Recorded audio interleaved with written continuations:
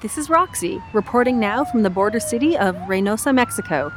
Hopefully tomorrow we'll be able to cross the border. Just like in Mexico City, it's impossible to make a long-distance phone call from here. We still have no clue as to what has caused all this, or how extensively. And to make things worse, we've seen several people falling unconscious everywhere, for no apparent reason.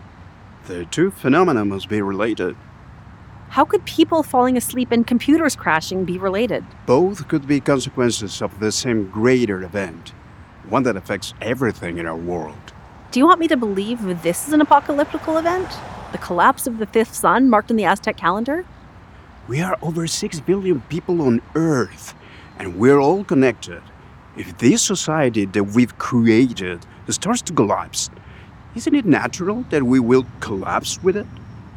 What did you feel at the top of the Pyramid of the Sun during the Sundance rituals? I did have a very intense vision.